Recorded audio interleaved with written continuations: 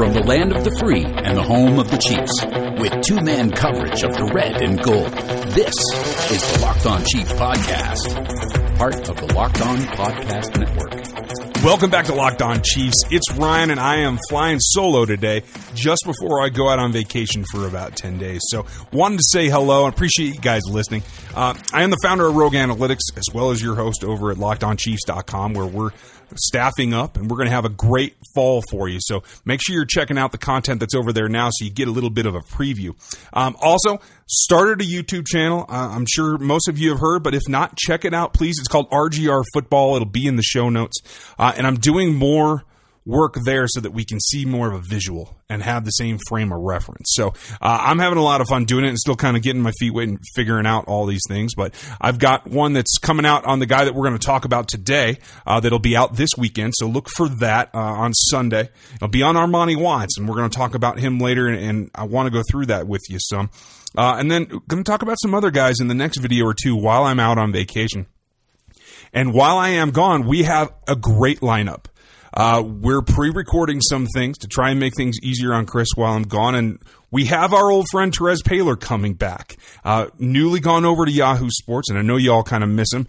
We're going to talk with him and get his impressions on the Chiefs as well as his new gig, and that should be out sometime next week as well. Matt Waldman's coming out, and we're going to talk Pat Mahomes, the goods, the bads, then looking at the future. He is not the only person that's been paying a lot of attention to Pat Mahomes lately, including Louis Riddick of ESPN, had some very interesting comments and is of the opinion that not only he, but a good chunk of the league is feeling very optimistic that Pat Mahomes is going to come in and light it up. And that's great to hear. Let's see it in progress. But I think most of us feel like he's got the ability. And as we get closer, I think it really comes down to how much has he learned, what has he done in the offseason in terms of homework to really get to the point where he doesn't have to rely on his arm and the scramble and everything else that has led, at least in college, to a lot of his turnovers. I think the turnover rate is going to be particularly the stat that's going to mark how far he's progressed as a player from his rookie season sitting behind Alex Smith to where he is now. I like the leadership that he's shown. We've talked about that some. Obviously, he has the arm talent. Very impressed with the board when he came in for his pre-draft visit, and now he's been in the system. I know they made him comfortable with Mike Kafka when they first started, even though Matt Nagy was going to be the offense coordinator, but I think that is a nice transition that is going to allow him to continue and pick up where he left off. I think that's going to be very important for Pat Mahomes. So I think overall, at the end of the day, he's a guy that I think can light it up. It's going to be, not that I doubt what he's going to be able to do on the positive side. I think he's going to throw a lot of touchdowns. I don't know that he gets to 4,000 yards. I just don't know. I'm going to keep that. I'm going to take the under on that right now, just because I don't want to put too much pressure on the guy. But I think the touchdowns are certainly going to rise. And I think the big question is going to be, can he control the turnovers?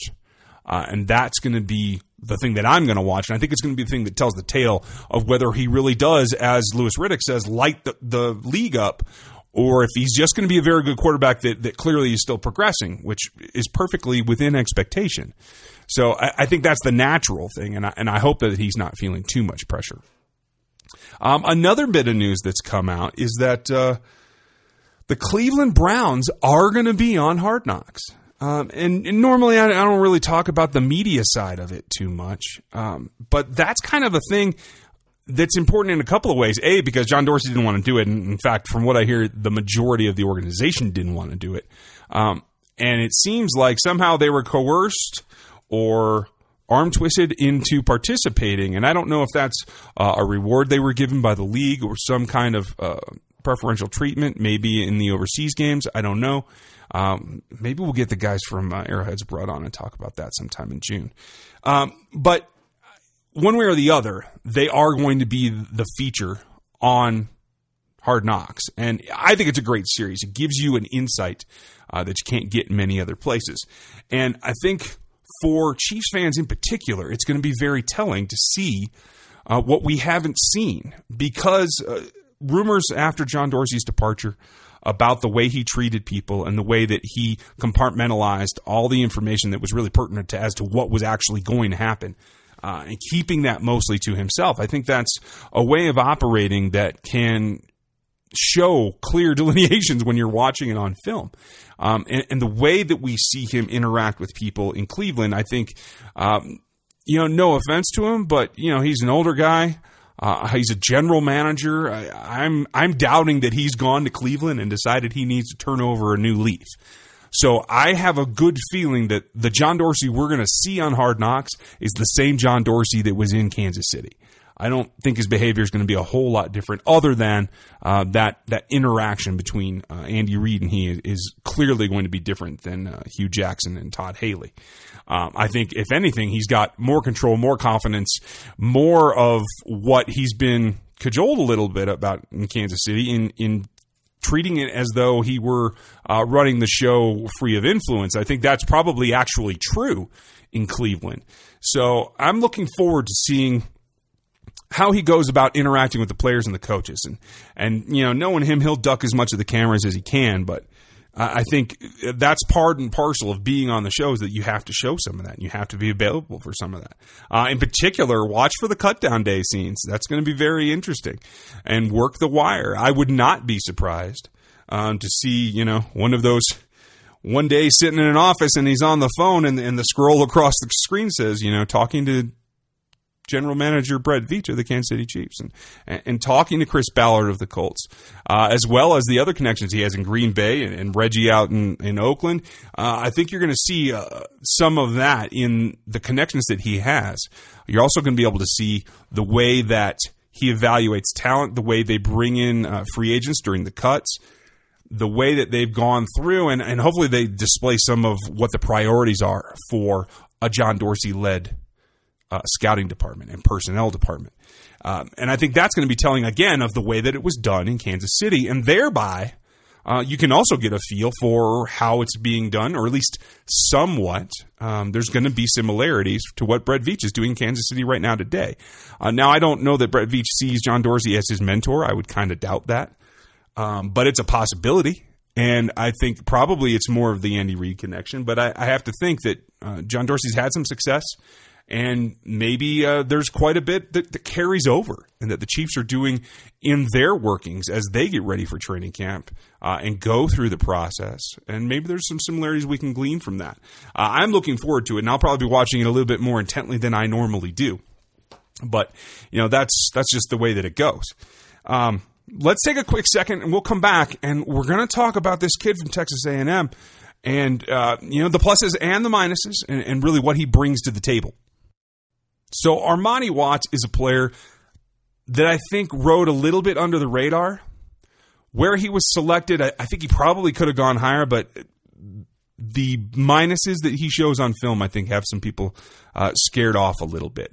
He was fairly injury prone. He missed out some games in 2017, as well as the bowl game with some bruised ribs that he wasn't able to play. So I think that played a fairly good factor in it as well. But I'm going to have a video come out on RGR Football on YouTube here over the weekend. So keep your eyes peeled for that. It'll give some more depth and some more visual to this. But overall, what I want to get across is from what I've watched on film. And again, as we talked about with Seth Kaiser weeks ago, months ago, I don't even remember. It's difficult to scout safeties on a broadcast film. I got my hands on a little bit of all 22 from Texas A&M, but honestly not much. So that's the tool that I'm left using. And it's difficult because a lot of the time they start to play off the screen. But one thing that really, really stood out to me is that you can see as they zoom into the play that they're starting in a cover 2 shell at Texas A&M a lot, at least in 2017. And what we saw fairly often, and I don't do a count like Seth does. I try to just get general impressions to see what he's capable of, not how much he's doing where and when and that kind of thing. But a lot of times you see him creeping into a robber type position, much like we've seen Eric Berry do in Kansas City for years and years and years. And that tells me that, A, he's smart enough to disguise what he's doing, at least at the beginning of the pre-snap process, and try to shift his position late in the pre-downs to try and throw off the quarterback. And that's a significant skill and something that Bob Sutton likes to utilize, particularly because he has smart players. And I think that's something that tells me that Armani Watts can fit into that role. Now, secondarily, the same way that we see it, it's that shifting from double safeties, basically covering halves of the field, to a single high, where he's kind of coming underneath but not getting all the way as though they were in line.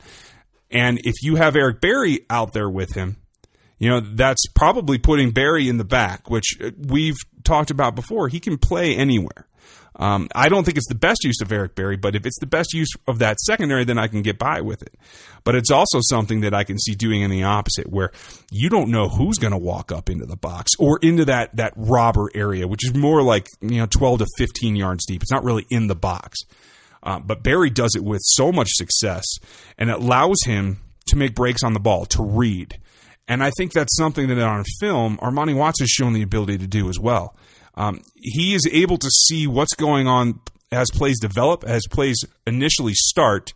He's not limited to the pre-snap, and I think that's important. And what he's able to do at that point is be a guy that can maneuver. He comes up well. He plays and has some stats behind the line of scrimmage because he can read out screens. He is a guy that covers a lot of ground, even though he's not like a blazer in terms of his 40 speed or even his 10. But he has functional speed. He's smooth in his transitions. I don't like him matched up in man that much, especially against a shifty guy, because I think he has a tendency to get out of phase and lose track a little bit. But certainly in an off, if he's going to start in a safety spot, come up to be an off nickel, I think that's completely workable. If he keeps the play in front of him from a slot receiver doing a low crosser or something like that, I think it's perfectly legit that he can cover them. Now, if you're asking him to go down the field, turn his back, and shadow a receiver, I'm not sure that's where you want him. So I still think that the deeper half of the field is the best spot for him, but it will be a little bit interchangeable. I don't expect him to come all the way into the box and then line up like Dan Sorensen did. Or has, or will, or whatever you want to call it, and be within 5 to 7 yards of the line of scrimmage. I just don't think that's his game. I think he's 10 to 12 yards deep at the closest, maybe 15 to 18 if he's playing that deep solo spot, which I think he can do as well. And I'll tell you why. Let's take another second, and I'll come back and do that. And the reason is that Armani Watts can play deep safety is because of that vision and his instincts. He showed that he can cover ground and he can play the ball. He's got ball hawk ability. He can go up, and even though he's a guy that's not super tall, he's somebody that can go up and high point the ball and compete for it against bigger receivers. And we've seen that, and it's important, and it's something that I highlight on this video that's coming out on Sunday.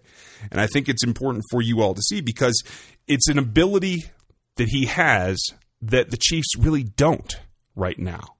Eric Berry is a playmaker. The other safeties are not. And it's production that you need, especially with the loss of Marcus Peters.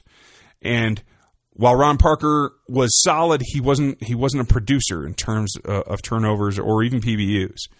I think that is a transition that they're looking to make, and I think that's probably the number one skill when I look on the film of what the Chiefs saw pre-draft and why they were interested in him. That's what stands out to me is probably the thing that drove them towards his evaluation as being a guy that they wanted in the first place.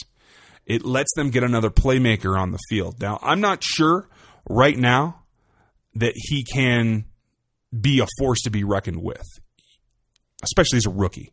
But clearly, he and Eric Murray look to be competing for one of the safety spots, and I think he probably, especially given that there's no free safety deep, a Parker type, I think Watts has the upper hand because I think Murray is still best as a corner. I don't know that he's made the transition to safety enough. We'll see what he's done in this offseason. I like Eric Murray still. I'm still a fan of his. I liked what he did in college, and I think he's another guy that, even more so than Watts, is more of a robber that can come down into a slot and cover. Because Eric Murray was a corner in college, a slot corner in particular, I think that he can do that. Asking him to cover tight ends is a problem. We've seen that, and I don't know that that's going to improve. But if he can get better in space and be another option where you have Watts, Berry, and Murray as interchangeable guys that can either play a deep single, can play a deep split, and I do think we're going to see more cover two.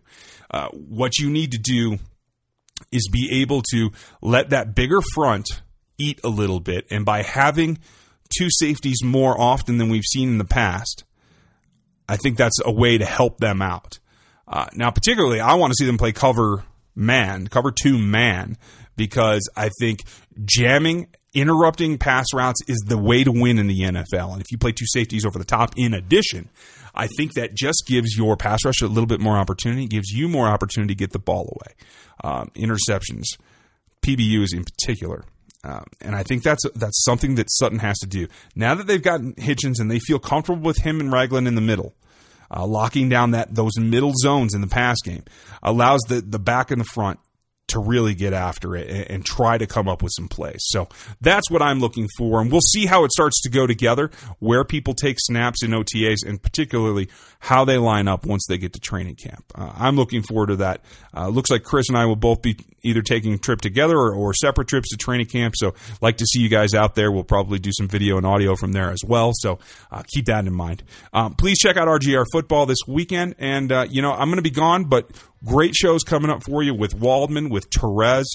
Matt Derrick's going to be back and kind of co-host with Chris. So I really appreciate that, Matt. And I'm going to have a good time. I'm going to get some downtime after this draft season. And I'll be back fresh and ready for you when we get to June. So thank you for your time. Thanks for listening. And we will talk to you next week.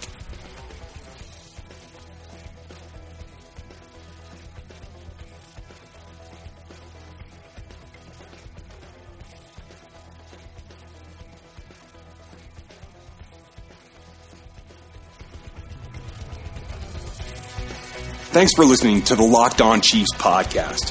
While you're out there, give us a rating or review, and reach out to us on Twitter @Ryan Tracy NFL and @Chris Clark NFL. We'll talk to you next time.